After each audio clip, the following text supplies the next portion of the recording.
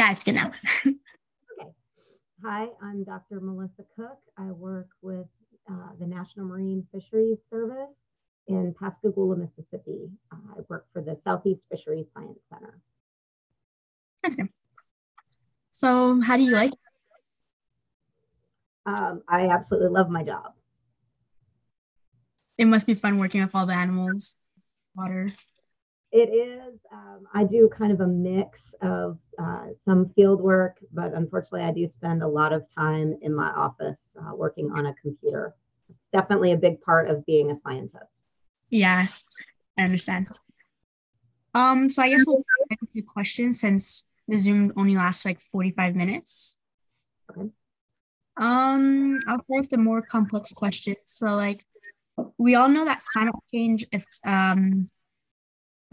we all know that climate change will damage a lot of species, like rising sea levels and all that.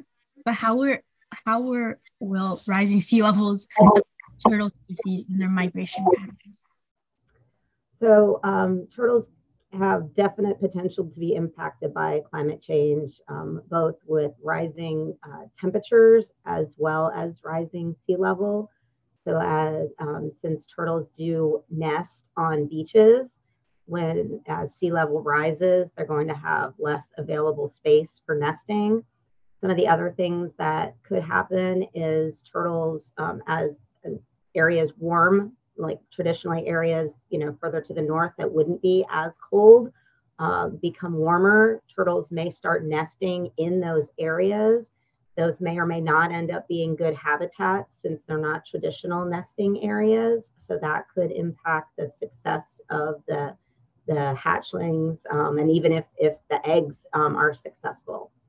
Another really interesting thing about turtles is that the hatchlings, the sex of the hatchling is actually determined by the temperature of the sand. So warm sand produces females and cooler sand produces males. So as climate change occurs and we have a warming, there is a possibility that there will be even fewer males. And so there's a great concern within the sea turtle community of how that is really going to be impacted with climate change. Wow, I didn't know about the temperature and the sex. I didn't know it was based off of that. Yeah, it's pretty wild. There's actually some nests where it's like perfect, where half of the eggs will be male and half will be female. And then usually nests that are laid early on in the year, those are primarily male. And then later, when it's warmer, they'll all be female. Wow, that's pretty cool. So as you were talking about how like this climate change affects the turtles, what can we do to prevent sea turtles from being even more endangered? So there's lots of things that individuals can do or you can do as groups.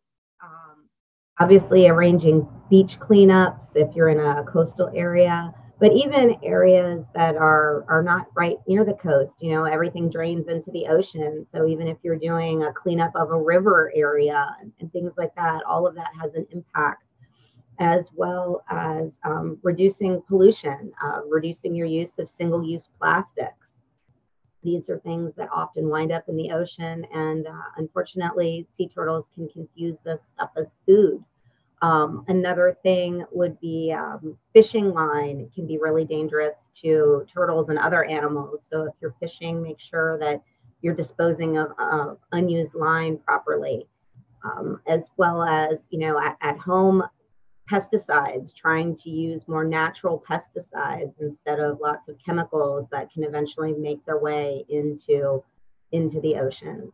And then looking at it globally, I mean, there's a lot of places where, we really need to work on pollution and cleaning up and just trying to make the world a cleaner place. So like it's mainly just what humans have to do in order to make them like less endangered. Really, it is. Sea turtles have been around for about 130 million years. Wow.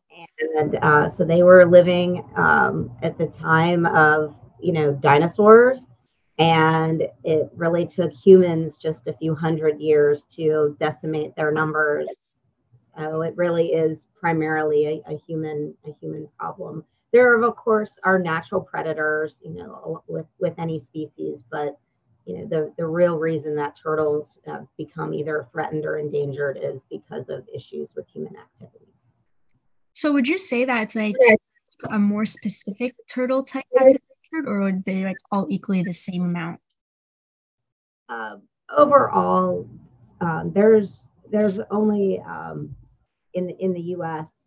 We have there's only 7 species of sea turtles in the world, so there's not a lot of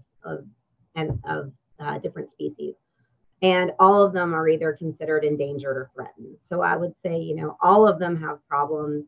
Here in the U.S. and the Gulf of Mexico, I would say that the Kemp's Ridley sea turtle and potentially even globally would be the most critically endangered. That's what it's classified as. But one of the reasons for that is primarily it is a Gulf of Mexico and somewhat Atlantic species. The majority of nesting occurs in Mexico. So for that reason alone, it doesn't have the global distribution that other sea turtle species have. Oh, okay. So like even if like it's just like that's more endangered, they're like all endangered because of like climate change and all that. They're either endangered or a little bit better than endangered is threatened, but they are still in the U.S. They are all considered Like a protected high species. risk, yeah. So on average, how many eggs do they lay? Like is like amount that they lay per year, like Yes. So it does depend on the species and of course the size of the turtle. But they can lay, and the numbers will of course vary anywhere from about 75 to 150 eggs each time they nest. And I've seen numbers, as even lower, in the 60s and as high as 200. But on average, we usually say about 75 to 150. And a turtle will nest multiple times during a nesting season. So there's usually like at 2-week intervals. And the number of times that happens really depends on the species of turtle and the age of the turtle. Usually younger turtles won't nest as many times, but older turtles may nest more often. And they typically will take a break, and they'll maybe nest every 2 to 3 years. So they don't nest, back to back years typically. okay, well that's very interesting. I figured that they like nest like probably only one time a year, but like I guess not. Nope. Well, that was one of my questions. Do they nest more than once a year? Um, would you say that there are like other like for us, there's multiple like animals that like are kind of like the same as us? But would you say that there's other animals that are like sea turtles? I thought that was a great question, and I really thought long and hard about that. When you're comparing like other marine creatures to sea turtles, and I mean, unless I've just missed something, I would say no. And one of the biggest reasons for that is because they come out of the ocean to lay their eggs. Yeah. Where I was trying to think if there was any other marine creature that does something that's so different, where they're literally leaving the marine environment. We're not starting off in the marine environment, where you do have fish that make long migrations that are coming from, freshwater to saltwater and saltwater to freshwater to reproduce. But there's so that would probably be my closest thing. But even that I would say is a stretch. But so they really kind of are unique in that sense. Yeah, so like they're like own things. They like to do their own ways. Doing their own thing, yes. What would you say your favorite part of your job is? I know you said you mainly work in the office, but it must be some good thing. I would say I really love going in the field.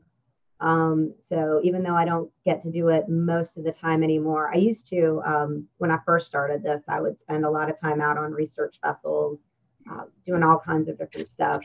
Now I don't get to do it quite as much, but anytime I get the opportunity to go out in the field, that's really my favorite part. It just makes my day. So whether we're out there catching turtles and putting satellite tags on them, or I've done different kinds of drift studies just to try to understand sea turtle strandings better. Anytime I can be out on the water, is a good day.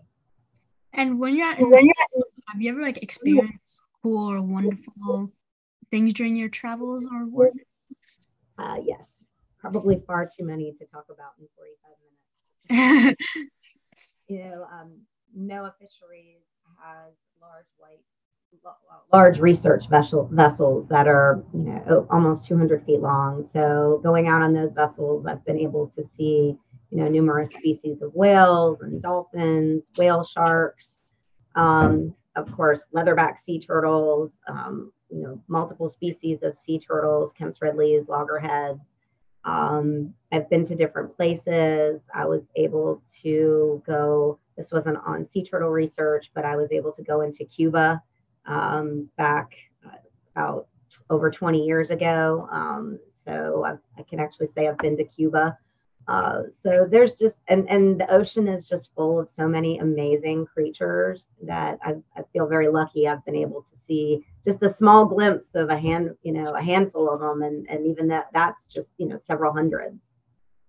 And you said you're from Mississippi, like that's where you're travel, like where you're based.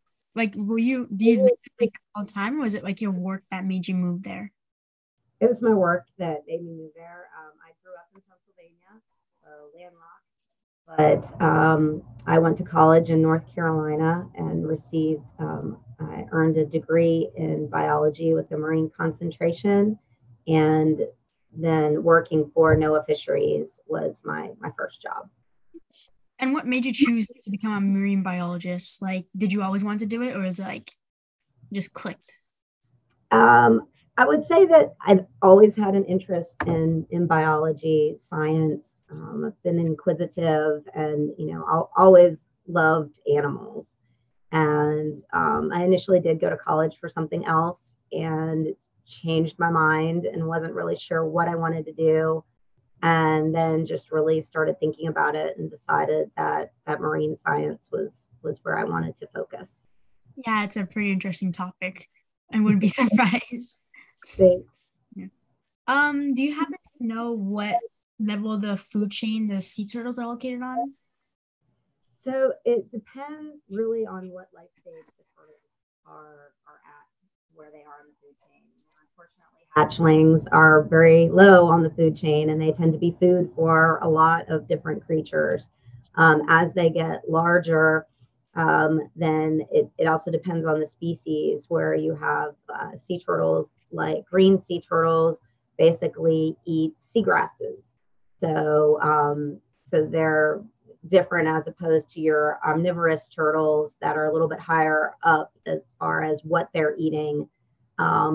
But they're never, a top uh, predator. They'll never, turtles are definitely not apex predators like sharks and whales and things like that. They do still have issues to predation, but they have a very unique place in the food chain, and in their role in the ecosystem, depending on what species, because they all serve different roles. Um, so if they're on like lower version of the food chain, or kind of what do they eat? Like I know they like eat multiple types, but like what specific foods do they eat? So if we're talking, and I wouldn't say they're low on the food Yeah, chain. It just is lower. like lower, especially when they're hatchlings. They're definitely lower. But as as they grow and mature, adults are definitely higher on the food chain as being consumers. So like green sea turtles are are herbivores, so they eat seagrasses. So it's their role to help the seagrass ecosystem. So they'll graze on various seagrasses, which actually helps keep the seagrass beds healthy. Hawksbill turtles will eat sponges and corals, so they're more of a reef affiliated species. Then you've got things like loggerheads and Kemp's ridleys and olive ridleys that tend to eat more crabs and tunicates. They'll scavenge on fish, especially here in the Gulf of Mexico.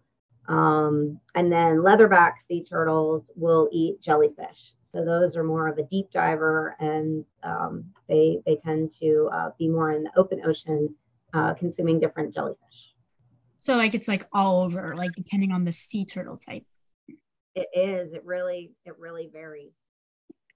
So I figured that turtles travel fast, and like I have a turtle I'm tracking from the company Fallow, so it's like you follow them around, and my turtle is like traveling far in the same sections, but like long distances.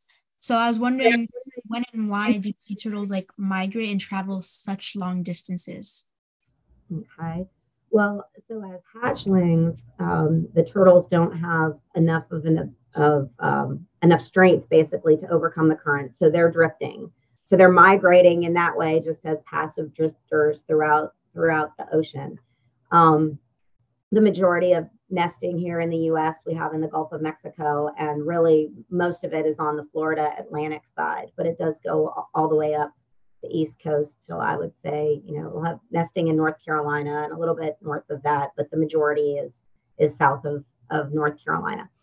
And so early on as hatchlings, they're drifting and just moving with the ocean currents. And they do that, which we call the lost years, for 1 to 5 years or more, depending on the species again.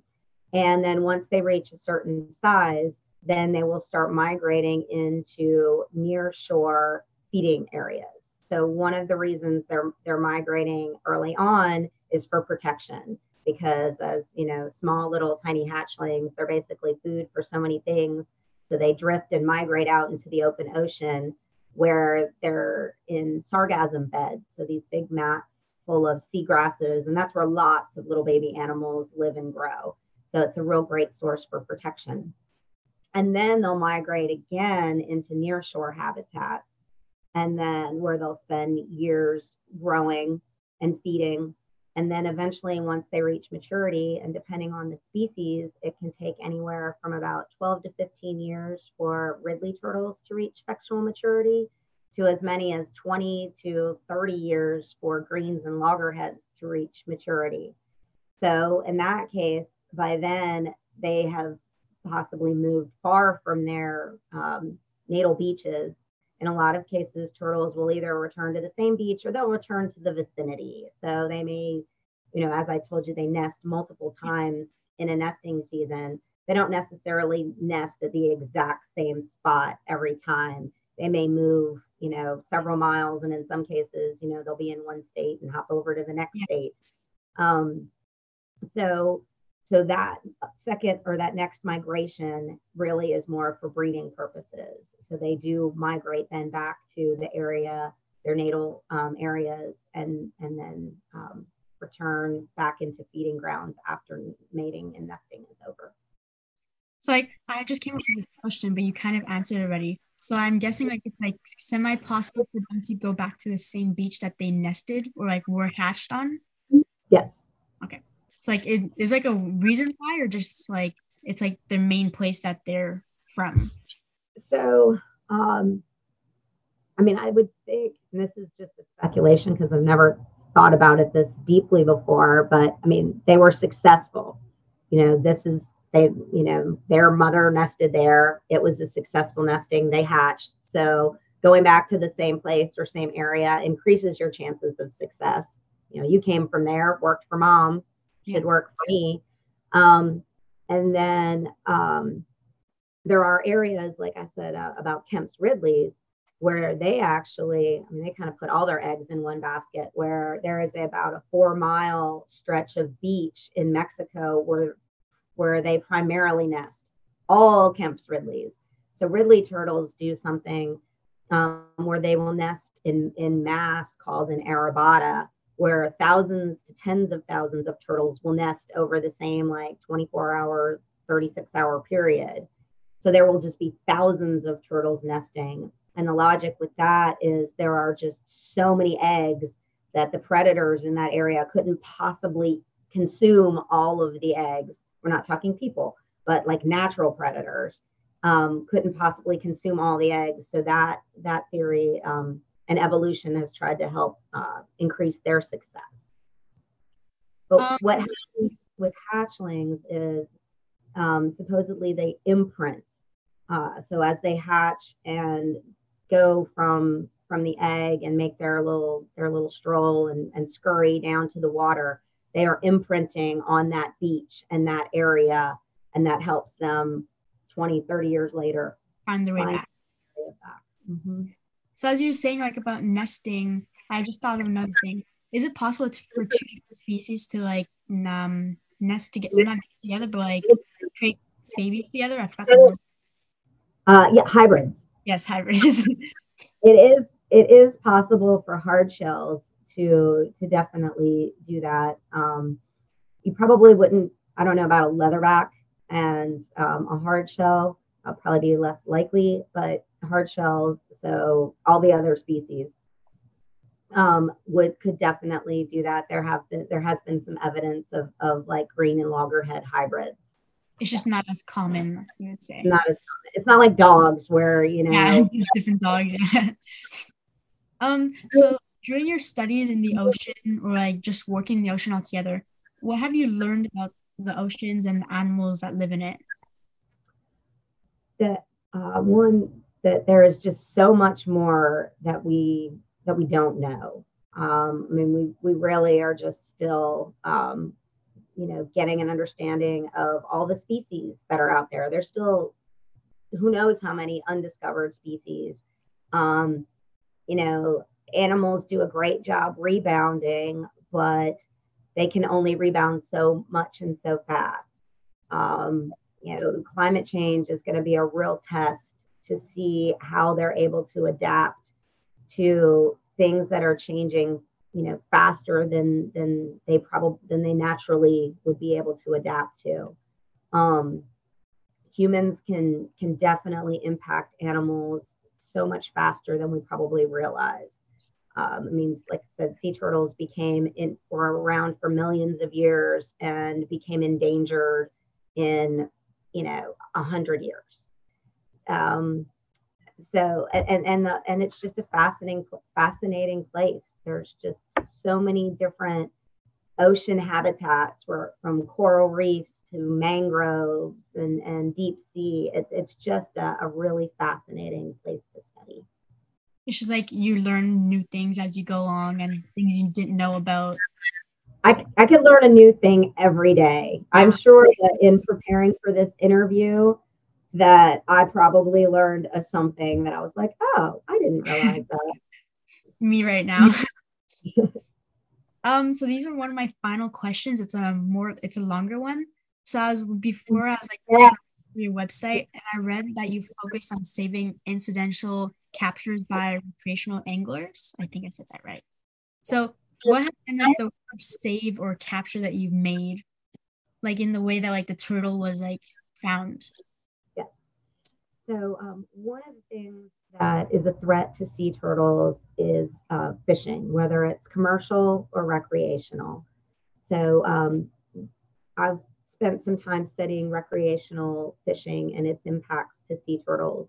So people will go to fishing piers, or they'll be on their boats, or along the beach, and it affects primarily Kemp's Ridleys, loggerheads, and greens, where the turtles will kind of congregate in those areas for one reason or another. That's still something that we are studying. What draws turtles to some areas and not to other areas. But one of the things is, you're fishing and you're throwing your leftover bait or, chunks of fish and things like that in the water. And sometimes turtles, like that, especially Kemp's Ridleys and loggerheads, will scavenge it. They'll take advantage and eat it. So sometimes they'll bite the hooks that have that bait on it, and they don't realize there's a hook in there. And the survival of the turtle depends on a few things. It depends on if the angler is very gentle about bringing the turtle in, if they use a net to bring it in, if the turtle can go get help. There are rehab facilities all over the country that will take turtles and perform surgeries to remove the hooks. Or if the turtle is yanked up really hard, there can be a lot of internal damage, and that can eventually lead to death. Other things are if people leave tons of line on sea turtles, the line will eventually move its way into their digestive tract and wrap around their intestines and can often kill them. I would say one of the worst things that will probably stick with me for a really long time is a turtle that the man was fishing on a very narrow jetty, and the turtle pulled the entire pole into the water, and he was not able to grab the pole. But he did know that there was a hotline to call, so he did report that this happened. And basically, we just kind of had to wait. And unfortunately, a few days later, the turtle washed in dead, still attached to the fishing pole. Wow. I mean, at least he called the hotline. Well, many people don't do that. Like, just let it be. A lot of people don't. And when you were asking about things you can do to help turtles, that's one of them. If you are a recreational angler or a commercial angler and you catch a turtle, call the hotline.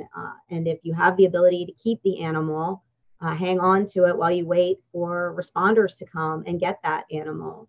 The more medical treatment has shown that it increases their chances of survival, greatly. In fact, over 97% of the turtles that are brought into Mississippi rehab facilities are released alive. Wow, that's interesting. Your story reminded me. I'd gone camping this summer, and we have like a small like lake, and you're allowed to fish, but there's turtles inside. Like, beware of the turtles, and they're snapping turtles. So some snapping turtles and some normal ones. Right. Fished the line out, it got stuck on it, and like we tried like just like helping it, but I knew that like if you pull it in, it could hurt them. Like what had happened was it was on the line for like many hours. We're just trying to like take it out because we tried saving it instead of like leaving the hook inside, Right. and then doing nothing. So that reminded me of the I experienced this year, and it's not easy for snapping turtle either. No, it's not. We do have snapping turtles here, and we have ones called alligator snapping turtles that can get several hundred pounds. So they're incredibly dangerous, and so it doesn't. You can help turtles, even freshwater turtles all over the world. Like the same things happen. Absolutely. Yeah, it was a tough time. Like they just kept coming back to us and over. Yeah. So what was the final outcome? What happened with your turtle? It stayed alive. We were able to help it after a couple of people helping because we tried being safe. Like if it was a normal turtle, like the redneck ones, Mm-hmm. that would be easier. But the fact that it was a snapping turtle was harder. So Right. I'm How not big sure. was it? It was about like this big. There was like a lot of them too. It was like a family, and it was crazy. At that point, I just didn't fish anymore. Well, thank you for helping the turtle. Anytime. Because I mainly help them because I do have a turtle myself. It's the redneck. I keep forgetting red long neck ones. Is it a slider? A redneck slider? Yeah, I think that's I don't really know the name of it. And he gets bigger and bigger. And that's mainly why I like helping turtles because he teaches me a lot. Even if it's not a sea turtle, just house animals, that's good. Yeah. Well, we did go over all the questions in a short time. Okay. Did you happen to have any questions or? No. I appreciate you reaching out and taking interest and having me on. I thank you very much for it. I thank you too. This was very interesting. I know you're busy, you're in person, and I'm actually pretty glad that you were able to stay and talk. Absolutely. I learned a lot. I learned more than I usually do. It's great. Well, It's great learning from around the world than just in Canada. So absolutely. I think that. Oh, shush. I have two dogs also. yeah, my behind me. Um, well, did you come up with any additional questions? Anything? Not really. You mainly asked questions and like extra ones that I wouldn't ask because you were so good at like speaking. It's like I would come up with a question as you're talking and then like you would answer it. So like, oh, she's really good. I've done this a few times. I do thank you a lot for joining and teaching me interesting topics about my sea turtle. You saved my life with this project. Oh, well, good. Well, let me know how it goes. I hope you get an A. Thank you. I'll send you an edited version of the podcast like when it's all finished if you want. that would be fantastic. Thank you so much. Thanks. Take care. Bye-bye. Have a nice day.